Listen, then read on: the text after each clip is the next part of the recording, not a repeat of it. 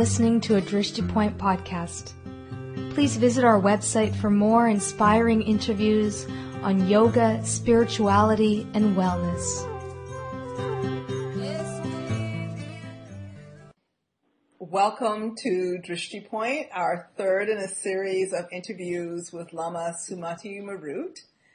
Lama Marut, for those who don't know him, is an ordained Buddhist monk, a former professor of religion, a Sanskrit scholar, and the author of a new book called Spiritual Renegade's Guide to the Good Life, which we talked about the last time you were here, Lama Marut. Welcome back. Thanks, Jetty. It's good to talk to you again. Yeah. Today we wanted to ask you to talk to us about the relationship between the student and the teacher, something that I think a lot of our audience has heard about, certainly during times when those relationships have been difficult, when things have gone wrong. But can you tell us about this ancient practice and its roots and where it fits into a spiritual path of a practitioner? Well, of course, if you want to learn anything, you have to find a teacher who's going to teach you. It's not just a spiritual. It's not just a spiritual thing to find a teacher who can lead you, who can guide you into into the intricacies of what it is that you have gone to the teacher to learn. This is the teacher-student relationship, you could say, is as old as humankind. If somebody, like, presumably in the caveman days, somebody was like, okay, here's how you club another, being or something. And it was passing that along. In the spiritual life, and so in the spiritual life, it's not, in many ways, it's not different. I mean, there are some unique qualities to it that we can go into, but in general, if you want to learn how to play piano, if you want to learn how to run, if you want to learn any kind of skill, you find a teacher who's going to teach you, who could teach you. And that means you find somebody who you think knows more about the subject than you do. Mm-hmm. That's kind of the main quality, the main qualification of a teacher is that they know more than you do. And so you find somebody like that, and then you go, now please teach me what you know. Now, in a spiritual life, it's the same. The difference is that the spiritual teacher is teaching you how to live. They're not just teaching you how to play guitar or, how to be a broad jumper or something like that. They're teaching you how to live a good life. And so in a way, the decision is, the stakes are higher. Mm-hmm. Because if you get a bad teacher when it comes to, like, how to play a violin, well, the worst that can happen is that you're a bad violin player. But if you find, if you screw it up with a spiritual teacher, you can screw up your whole life. Yeah. So it's extremely important to find a spiritual teacher that you can have confidence in, and because you have confidence that they know what they're talking about, and that they can take you to a place where you'll be happy, where you'll live a happy life. And so I think the main criterion there in looking for a spiritual teacher is, are they happy? Are they living a happy life? Are they walking the talk? Are they exemplars of a happy life? And then and that you can only find out over time. You can only kind of like get some sense of that by checking them out over time and seeing, like, do they remain happy even when things aren't going right? Do they remain kind of calm, cool, collected? Do they demonstrate that they have learned something about what it is that they're teaching, which is, how to be happy, how to be content, how to deal with the vicissitudes of life without, falling in a heap. Mm-hmm. And so that's why it's so important to check the teacher out, especially spiritually. And many people don't do a good job of that. Many people, they rush to it. They get enamored with a spiritual teacher. They get drawn into the charisma, or they just get desperate and they say, oh, all the other kids got one, so I got to get one too, or whatever. And that's a big mistake. You're putting your spiritual real estate in their hands, and so it's very, very important to check them out at the very beginning, and to sort of have enough confidence that they know enough about what it is that they're teaching, how to live a happy life, that they can truly teach you, and then the work begins. is it important that relationship be an actual interaction, or is it enough to just get the teacher's knowledge, say, from their books or from, the recordings of the interviews they've done or what have you? I mean, do you actually have to interact with the teacher? Well, again, it kind of depends on what you want to be taught. If you want to just be taught some intellectual stuff, you can get a book. If you want to be taught, if you want to just be taught some ideas, if you want to be taught some doctrines, some practices, theoretical practices, then, you can just buy a book or, listen to podcasts or, watch video on YouTube. But if you want to learn things deeper, if you want to learn about your own being and what you need to fix and how to fix it, then there's no substitution for a personal interaction with a teacher, because it's only in that personal interaction that you really find out where your buttons are. You see, that's the main thing that you learn, in that kind of interactive relationship with the teacher, is that you learn do you have pride? Do you have, envy? Do you have anger? They push your buttons, hopefully. That's what they're kind of meant to do. They're meant to show you, to reveal to you, something about your own nature that you need to fix. And also the opposite too, I'd say. They reveal to you your own best nature. They show you, they point you to yourself. And really that's all you're learning from the teacher. You're not learning, at the deeper levels, of learning, apart from just like intellectual stuff. What you're learning is about yourself. The teacher is helping you learn about yourself. Know thyself, like Socrates said. And the teacher is helping you do that. They're not teaching you so much about themselves. They're teaching you about yourself. And there's no substitute for a personal interaction if you're interested in that. Mm-hmm. It doesn't, of course, have to be a spiritual teacher that's teaching that either. If you're learning about yourself through, your interactions with your partner, with your mom and dad, with your children, then in a way it's functioning in the same kind of manner. You're learning the same kind of thing, but it's a little bit more self-conscious when you kind of take a spiritual teacher and you say, teach me. And so when the spiritual teacher starts teaching you about yourself, you maybe tend to pay more attention because you've constituted that as a kind of an official relationship, official kind of a teaching relationship, as opposed to just a interpersonal relationship that you're having with, your husband or wife or boyfriend or girlfriend or son or daughter or mother and father. How does it work, Lama Marut? Because what I'm wondering is, in those other relationships that you've mentioned, there are lots of levels of ways that you interact with your parents or, anybody else that you might designate a teacher within your life. But in a formal, this is my teacher relationship, how does that work in terms of the types of interactions or the types of, ways in which a teacher actually teaches you? How does that work?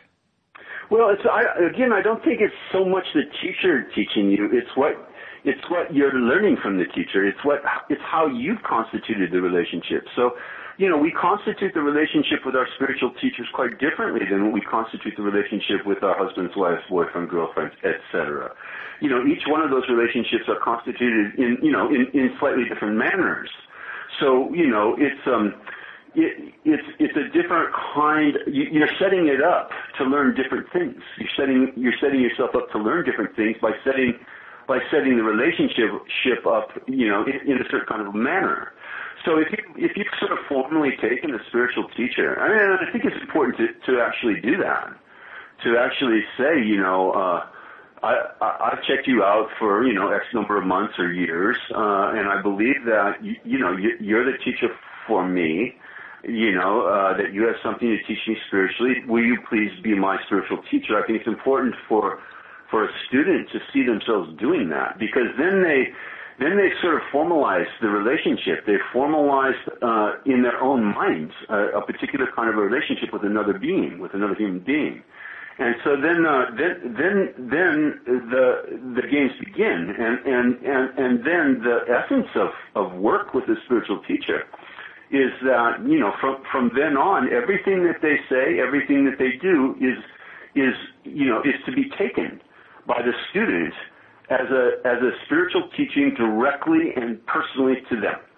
And what do I need to learn here about myself, in this interaction that I'm having with my spiritual teacher? And so you set the relationship up, you know, quite differently than you would with a spouse or with a child or with a parent or with a friend even.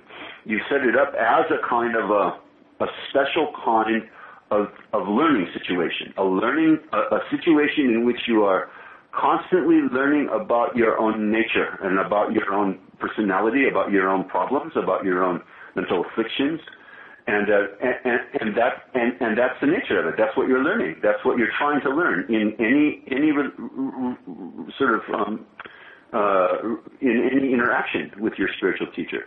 So then a lot of people get confused about that and say, well, maybe I'm supposed to be learning about, you know, how to invest my money, or maybe I'm supposed to be learning about, you know, sexuality, or maybe I'm supposed to be learning about, I don't know what else, you know, friendship, or, you know, psychology or something like that. And that's to misunderstand the role of a spiritual teacher. They're not your lover, they're not your psychiatrist, they're not your, you know, banker, investment banker. They're your spiritual teacher, and they have a particular role to play. And to remember that will keep the relationship clean and solid, I say, instead of like trying to constitute or make the spiritual teacher into something other than he or she really is. It sounds much more complicated than I think you intend when you describe it. Maybe the complication for me is coming in this understanding of how you constitute someone, which means that every interaction or everything that you see them doing is somehow a way for you to reflect on yourself and on to have some kind of self-learning. Could you maybe give us an example of a situation or circumstance that you could work with that? Yeah, sure. I mean, there's lots of them. I mean, you know, in my own experience with my teacher, you know, with one of my teachers, one of the things I learned really early on was, you know, what I needed to learn when somebody that I had constituted as a guru, as a spiritual teacher, somebody who I brought flowers to and, you know, formally asked, will you please be my teacher? Somebody who I had, you know, kind of followed around and, you know, tried to serve in various ways, still completely ignored me. And that was those were interesting lessons. Those were interesting personal lessons about pride and about like thinking that I was special and needed to be treated as special and all of that. And that was a very, very powerful lesson that was granted, you know, in a completely in a very sort of easy way. I mean, there wasn't anything done actually. There wasn't anything said. There wasn't any like, you know, drawings on the blackboard. It was just a simple matter of not being paid attention to. And so that, you know, that was one of the main lessons that I learned, especially in the early days working with this particular teacher. And that was a very important lesson. That was an extremely important lesson for me after, you know, years and years and years of, you know, being a professor and being a big shot and being, you know, like PhD and having books published. And, you know, it was really important to learn some humility early on in the interaction with the teacher.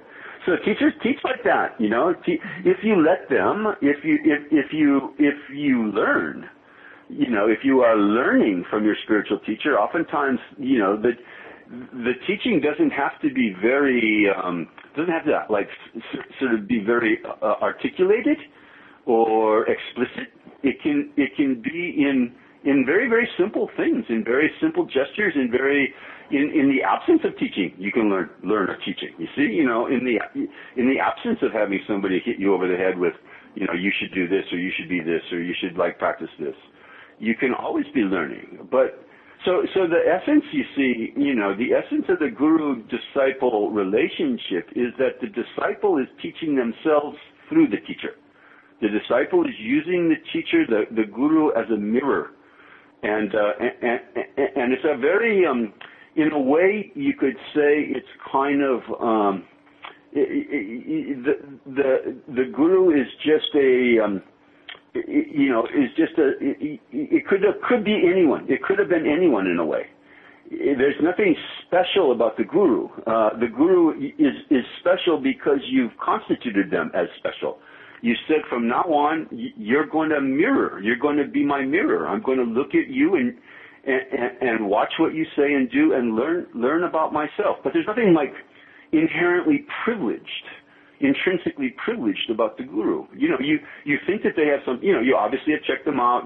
You obviously think that they know stuff that you need to know and everything. But the deeper teachings that we're talking about on how to be a different kind of a being, those you're learning because you constituted this person, this guru, as the mirror. And so, you know, it's really, it's very interesting. It's just a kind of a trick to teach yourself on what you need to fix, what problems you have, what qualities, good qualities that you have that you should cultivate more, because you're seeing those perhaps also in the guru. Hopefully, you're seeing some good qualities too in the guru, but you're also sort of reflecting on the negative qualities that you see in the guru, and especially you're reflecting on your own reactions, on your own responses to the guru's speech and the guru's action. And you're saying, like, well, what do I need to learn here? What do I need to learn here about myself? And so that's the specialness of the relationship. It's not a special relationship because of the specialness of the guru, but it's a special relationship because of the specialness that you've constituted in the guru, if you see what I mean. The role that you've given the guru. And you're learning, then it's autodidact. You're a spiritual autodidact. We all should be that way. We should. You see, this is a really important thing for us all, especially in the modern West, where we don't have a lot of experience anymore with guru yoga. So, you know, all these gurus are coming over from other places, and, you know, now some Westerners are taking over that role too. But, you know, we have to take responsibility for our interactions with our gurus. We cannot cede that responsibility. We're always responsible for our own relationship with our gurus. We're always responsible. We never give that up. And if you do give that up, then you're going to be in trouble. Then you're definitely going to be in trouble. So the main thing about guru yoga is to have some maturity about it. The main sort of safety, the safe practice of guru yoga is to have some maturity, some responsibility, and some sort of grown-up, you know, behavior about it, and to not put yourself into some kind of infantilized, you know, childlike, you know, relationship, but to say, you know, the responsibility that I have with my guru is my own, and I will teach myself. I will teach myself by using the guru as the mirror, and then the guru can do their job. The guru can do their job because you've taken responsibility for the relationship, and without that, then, you know, you've got the potential for all kinds of problems. It sounds like the guru is almost doing their job in just by the description you just gave us, is almost passive. I mean, there's formal teaching, but a lot of it is about, it seems to me from what you said, about watching your own reactions to their speech, and you're watching your own reactions and learning your lessons from that. Especially the example you gave around pride and what happened with your teacher. So, does that mean that the teacher is passive in some way, or how does that work in terms of an active role for both sides of that relationship? Well, you know, from the point of view of the teacher, so now I'll take the other, you know, put on the other hat. From the point of view of the teacher, of course, you know, a student has come to you to learn how to live a good life, and you have a responsibility to teach them what you know. So it's not passive. You offer them advices, you offer them courses, you offer them, you know, teachings, you offer them retreats, you offer them what what you can to help them learn what it is that you know. But at the same time, you recognize that you're a kind of a blank screen for them. You know, it's a little bit like, it's similar to the kind of relationship that a therapist would have to a patient. You know, a therapist, you know, sort of a traditional Freudian sort of understanding, as I understand it, you know, kind of recognizes that they're going to be the object of a lot of displacement and transference and projection. And they accept that as part of their role. They don't, of course, like buy into it, but they recognize that that's going to happen. And so, you know, similarly with the spiritual teacher, you recognize that you're a blank screen. You're an empty slate on which they're going to write all kinds of stuff on you. They're going to project all kinds of stuff on you, and you don't buy into it. You don't play that game. You don't buy into the projections that they're projecting onto you, and you stay like centered on what it is that you're supposed to be doing, on your role. And your role is to teach them how to live a good life. Your role is to teach them the principles of a spiritual life, and not to be their daddy or their mommy, not to engage at that level, even when they want you to, and even when they're demanding it, you refuse, and then some, and then they maybe get angry at you and have like a tantrum, and all this kind of like drama, and there can be plenty of drama. But from the teacher's point of view,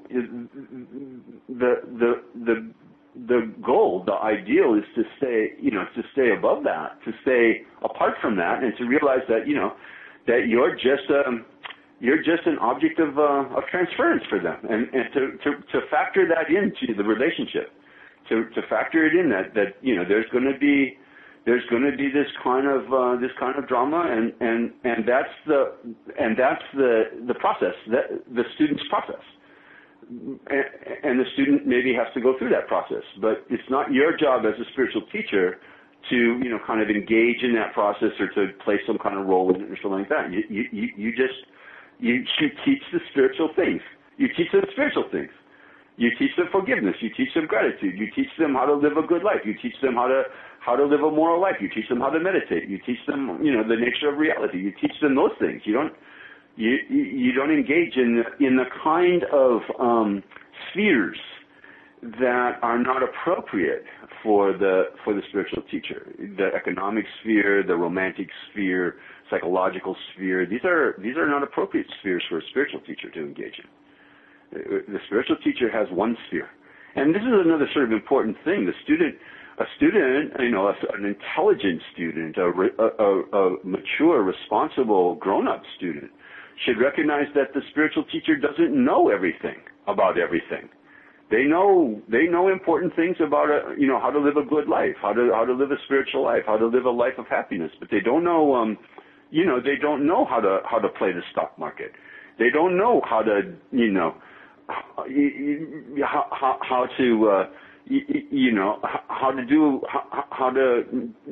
change a tire even maybe, or how to fix a car. They don't know. There's a whole lot that a teacher doesn't know, and to idealize the spiritual teacher as being some kind of omniscient being, that they know everything sort of automatically because they're a spiritual teacher, is also another way to set them up to fail, and to set yourself up to be disappointed. And in some cases, if the spiritual teacher's not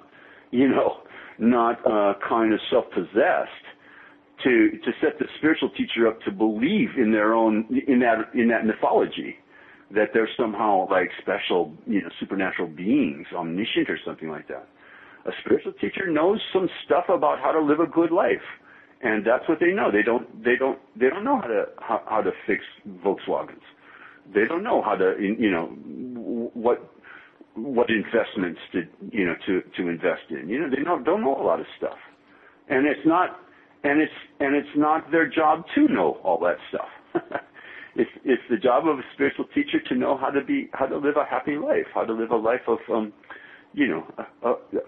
a rewarding, happy, mature, good, ethical life. That's their job, and so a lot of what has gone wrong, I think, in the relationship between the guru and teacher, the guru and disciple in the modern West is that the students have had unrealistic expectations, and in some cases the gurus have bought into the myth that was foisted upon them, that they were sort of like, you know, supernatural deities or something like that, that they were infallible or that they were omniscient or something like that. And gosh, that would be a big mistake. That would be a big mistake to buy into a myth like that for a teacher.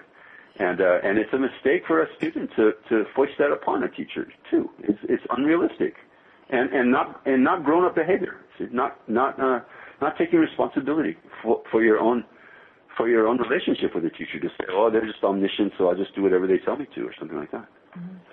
It does seem to be a part of the teachings, at least that I've heard, that one is supposed to see the teacher as some kind of realized being. Can you just distinguish what you mean about not foisting that, that projection onto them, and at the same time being able to see what they're teaching you spiritually as a high teaching?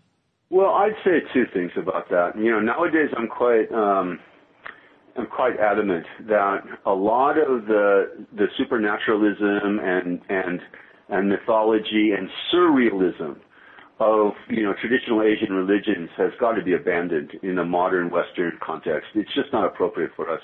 It doesn't work for us. It's not really the highest teaching of those traditions to imagine that there are, you know, like supernatural beings walking around and flying around and rainbow bodies and people walking through walls and people who are omniscient. The highest teaching, as far as I can tell, that you will find in virtually every authentic spiritual tradition, is to learn how to be content with reality as it is.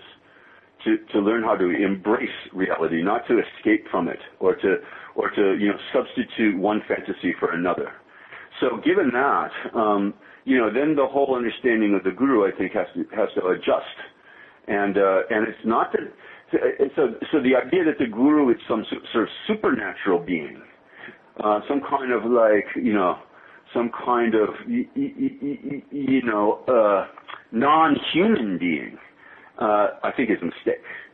To see the guru as entirely human means also that they make mistakes, that they don't know everything, and all of that at the same time. So here's the trick, okay? So with that kind of like more realistic and I think grown-up understanding of the guru as a human being, not as a supernatural being, then can we still see the guru as being a teacher? No matter what they say or do, including their mistakes, can we learn from the teacher's mistakes? And if we're learning from the teacher's mistakes, then we still got a guru, you see. They're still teaching us, but they're teaching us through mistakes. And then you could go like one step further and say, and I don't know that the mistake wasn't intentional. I don't know that the mistake wasn't an intentional thing for me as a kind of a display for me to learn something about. But to say, oh, somehow that wasn't a mistake, that I think is to, kind of check your brains out at the door. To say, oh, the teacher never makes mistakes at that level. So it's kind of like tricky. You could say that a teacher never makes. You could say that your guru never makes mistakes even when they're making mistakes. You see what I mean? It's very tricky. The guru's not making a mistake by making a mistake that forces you to think about what the mistake was and how to learn from it. That's very tricky indeed. But it sounds like you are suggesting that this is the only way it's going to work in the modern world. I'm convinced of it. I'm not even suggesting it. I'm totally convinced of it. The other way has been tried and has failed repeatedly, over and over and over again. And there's no, it's a kind of a definition of insanity to keep trying the same thing when you keep getting the same results. To set the guru up in any other way than the way I just said is to set them up to fail and to set yourself up for huge disappointments. So it's not that subtle, I don't think, Shetty. And we're we're the kind of practitioners, educated, sophisticated, cosmopolitan, grown-up, mature, that could actually pull this off when it comes to a guru. Without denying that they're your teacher, to see even their mistakes as teachings. See, then you're not denying them as your teacher. But you're also like kind of keeping, you're keeping agnostic about other people's intentions and other people's sort of mindsets that you can't actually know. We don't know who other people are. We know what they do. We know what they do and we can judge what they do, but we don't know who they are. So in a way you can sort of maintain the idea that this special person in my life, has as his or her role to teach me no matter what they say or what they do. That's their role. And to sort of just assume, since you don't know what their intentions are, to assume that is their intention. You see, you could assume that their intention is just a regular human being like me. They're just a person who who kind of like are sort of stumbling along in life. You can assume that. Or you can assume, no, everything that they do is a setup. Everything that they do is a setup for me to figure out, including the obvious errors that they're making in speech and in action even. And so what can I learn from them? And if you're learning from the guru, if you're learning even through their errors of speech and action, then they're still your guru. They're functioning as your guru because you're learning from them. That's the essence of it. But to say, they made a mistake and they didn't know what they were doing and all of that, well, then you don't have a guru anymore. Then you have somebody who's just like you, who's like, kind of, hobbling along, stumbling along through life, not knowing what they're doing. So where does the concept that I often hear associated with, in what you're saying, where does the concept of surrender, and this, you often hear you have to, part of the practice of Guru Yoga is learning how to surrender to someone. How does that work with this modern way of that you're convinced will work in Guru Yoga practice? Well, I didn't say I'm convinced it will work. I'm saying that I'm convinced that the other way won't work. This way could work, I think, but it's going to require a lot more responsibility on the part of the student. This way of understanding the role of the guru, and so what you're surrendering to is you're surrendering to the role. You're surrendering to a role that you have constituted, you have given to another being, to another human being, to say, you are now my spiritual teacher. You are everything that you do, everything that you say is going to be a lesson for me. I am just going to assume that. I'm going to work with you, assuming that. And that's the student's responsibility. The student has empowered them. The student has empowered the guru, because they have empowered themselves. They have empowered themselves to learn. They've empowered themselves to be interacting with this person on a regular basis in order to learn, in order to improve themselves, in order to learn spiritually. And that's the surrender. The surrender is to the process. The surrender isn't to a being. Mm-hmm. It isn't to another person, but it's to the role and the process. And it's a surrender that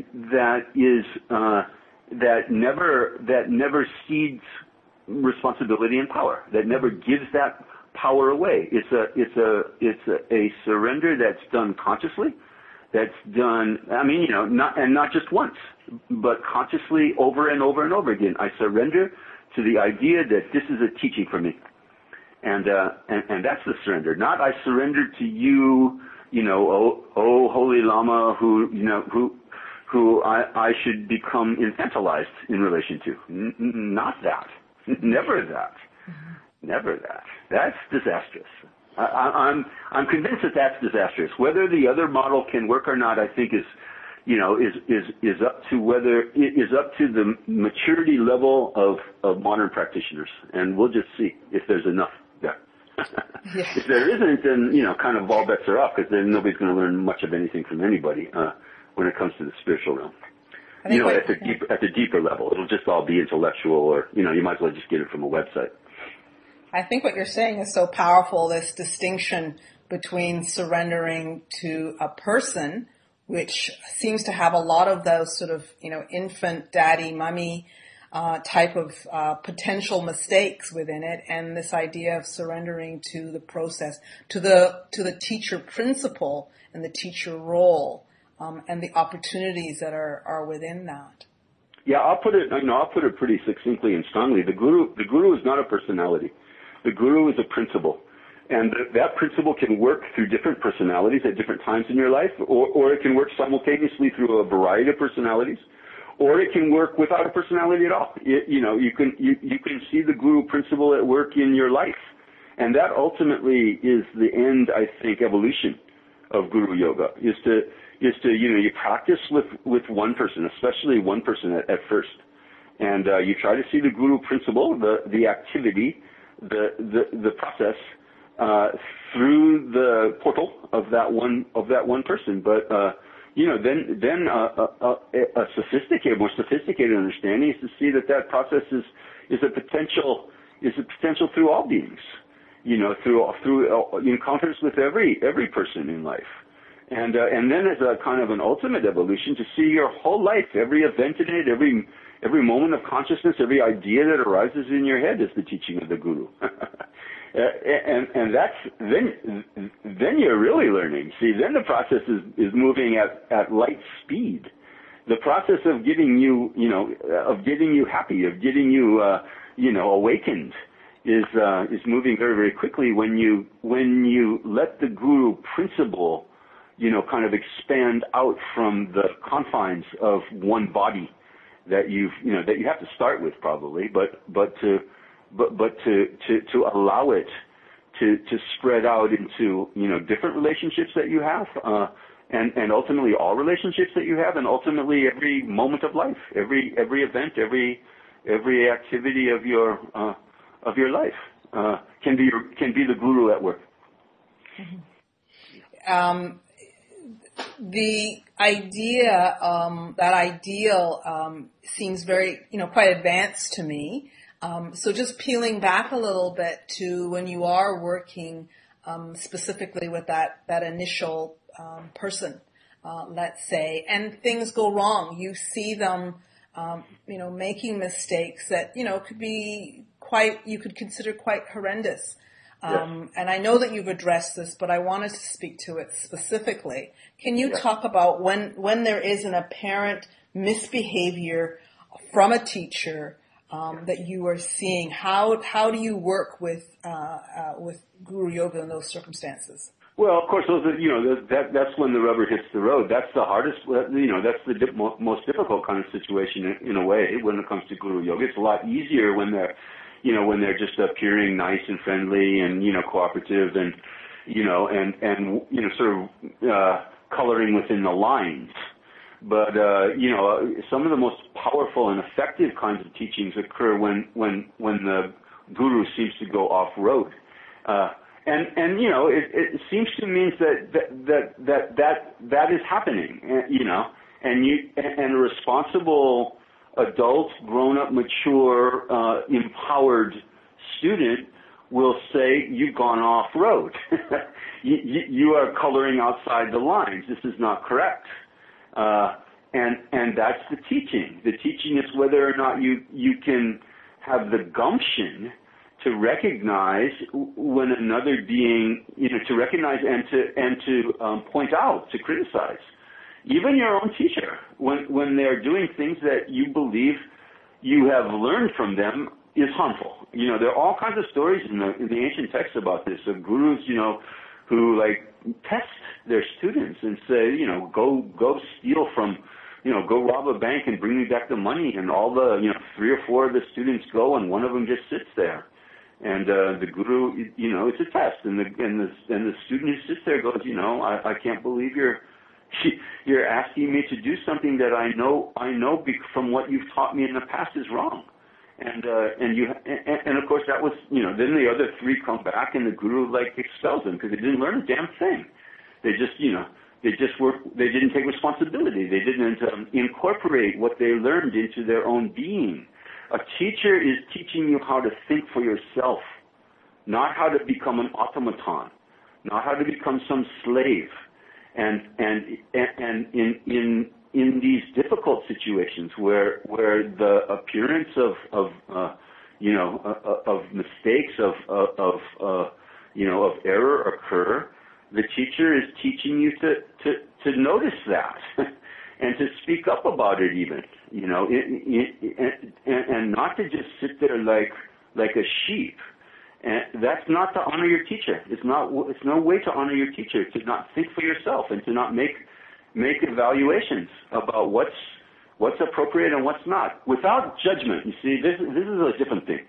It's crucial for us to make evaluations, for us to make discernments about what's right and what's wrong, what to give up and what to take up, what's happiness producing and what's not happiness producing. It's crucial. That's the essence of wisdom. And a teacher is teaching you how to make those decisions. And if you're not making those decisions, if you're not making those discernments, you haven't learned anything from your teacher. You failed your teacher. Even when those discernments are pointed towards the teacher and the teacher's behavior. But that's different from judgment. And, judgment is setting yourself up above the teacher, or judgment about anybody is setting yourself up above them. Of you being self-righteous and saying the other person's wrong, the other person's doing wrong. It hierarchizes things. It sets you up at a position above and beyond the person that you're criticizing and making judgments of. So I think, I'm kind of trying to work this out in my own mind and in my own vocabulary, because I think, judgment has a lot of different connotations potentially. But I'm trying to reserve the use of the term judgment for this kind of hierarchizing relationship, this kind of dividing relationship of saying I'm better than you are because you did X, Y, or Z, and instead say discernment, and to make an evaluation of this kind of thing that's being done is not happiness producing. And it wouldn't be happiness producing if I did it either. You see, it's equalizing in a sense. It's saying this isn't good for anyone to do X, Y, or Z. So it's a different kind of a vibe, I think, than this kind of self-righteous judgment that we see so often in spiritual communities. Oh my God, it's like endemic. Right. Maybe even worse than in outside of the spiritual communities. Maybe that's why Jesus in the New Testament was so adamant about it. Judge not, lest ye shall be judged. Cast no stones if you live in glass houses. Over and over again in the New Testament we hear Jesus ranting and railing about how bad judgment is. Maybe because he was seeing it so often among his sangha. As we can see in our sanghas too, even to this day, very, very, very, very sort of visibly. I think one of the aspects of that as well, from if I'm hearing you correctly, is that you're making an evaluation on the behavior, but you're staying engaged with the teacher and you're holding the respect of the teachings. Yeah, correct. That's correct. That's very different than our behavior with almost any other being, right? Like we usually use our judgments about the behavior to make a decision about the person. And you're saying no. Yeah, and of course we're tempted to do that when the teacher misbehaves, or apparently misbehaves. And so we're training ourselves, to not do that with the teacher in order to not do that with other people too. I mean, it's as inappropriate to make the leap from behavior to being, from behavior to intention or, like that. It's as inappropriate to do that with any being as it is to do that with the guru. You just don't know. You don't know who other people are. The Christians also say, they have a nice saying like this, hate the sin, not the sinner. You don't know that they're a sinner in a way. Love the sinner. Hate the sin means, be critical of behavior. If it's harmful to others, if it's harmful to themselves or others, you should be critical of it. We should, of course, you stand up. You say, that's not proper behavior. But then you kind of like with a guru, especially, you're training yourself to not go beyond what you actually can know. You know, you can make discernments about what behavior to give up and what to take up, what's harmful and what's happiness producing. You can make discernments like that. But to go beyond that and say, and I know who that person is then, and I know who that kind of being is then, and they're a good person or they're a bad person or this kind of person, sinners or whatever, that's to go beyond what we actually can know. And we do this, of course, all the time. But you know, with the guru, you know, hopefully there's a little bit more reservation before we do that. There's a little more hesitation before we immediately say, oh, and the guru himself or the guru herself is a bad person. You know, then you've lost your guru. Then you have no guru. See, if you go to that next level and say, you know, what the guru did or what the guru said was wrong, and therefore they're a bad person, that means you don't have a guru anymore. But if you say what they did is wrong, what they did or said is wrong, and they're trying to teach me something, including to have the gumption to say when the guru does something wrong or says something wrong, to say that that's wrong, then it's still a guru. Then they still have a guru because you're still learning. You see, you're still learning from them. And you're learning from, maybe in that case, some very, very important lessons about courage, about courage of conviction, about having the gumption to actually stand up to somebody and to say, you know, what you're doing is harmful. And that's a very important lesson to learn. Very important. Mm-hmm. Mm-hmm. You've been on both sides of the relationship. You're a teacher to many, many people in different countries, and you have teachers of your own that you see and work with in this way that you're describing. Can you just, you shared one story. Can you share any other stories about those two sides of the relationship? Well, I think it's been very fortunate to have been a teacher as well as a student, because, being a teacher helps me be a better student. Having seen the kinds of, having been on the other side and having seen the kinds of mistakes that students, make with you, and try to kind of entice you to make with them. And I haven't been entirely successful in not getting enticed, to get involved in dramas and so forth. But I've tried very hard not to, and I've seen the dangers, obvious dangers of doing so. Then, less kind of susceptible to doing that as a student with my teachers. Having had the experience as a teacher of having students doing it towards me, then I'm less likely to do it towards my teachers as a student. Mm-hmm. So I think, the role of student and teacher are interdependent. And you wouldn't be a teacher if there weren't students. And you're, obviously not a student unless you have a teacher. So they're interdependent roles, and one can inform the other. One can help the other. I'm very, very grateful to my students for teaching me so much. So who's the teacher?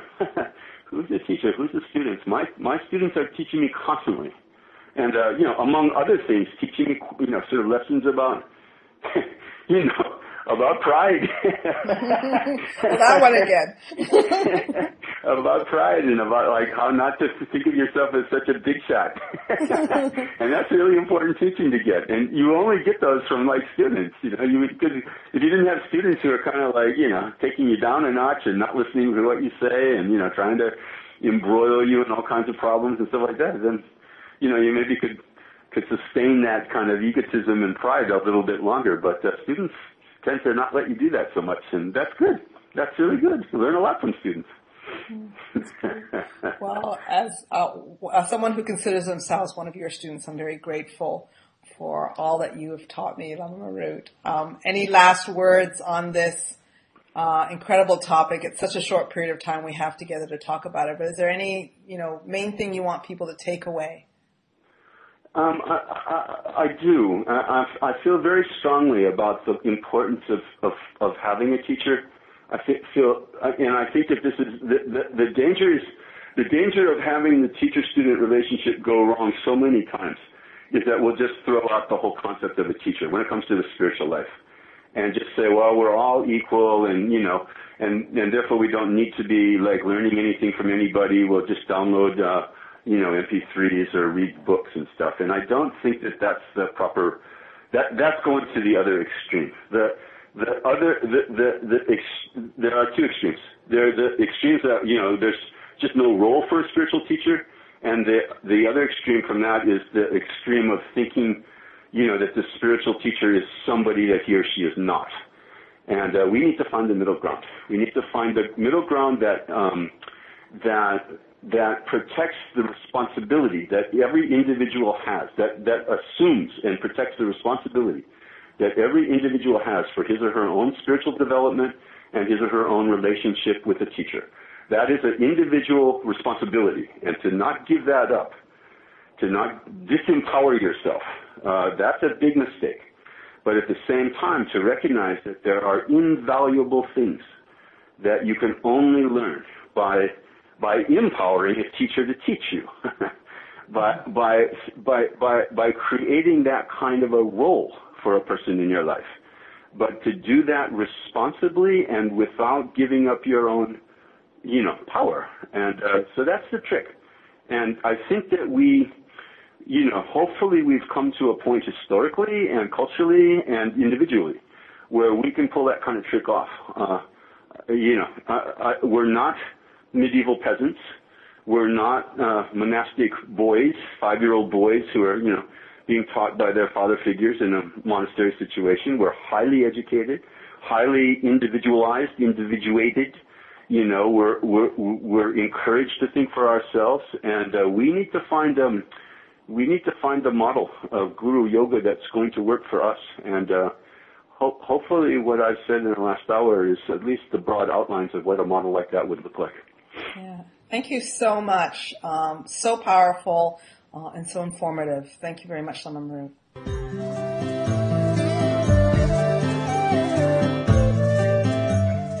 Thank you for listening to Drishti Point. We dedicate our efforts to the health and happiness of our listeners and for the health and happiness of all living beings.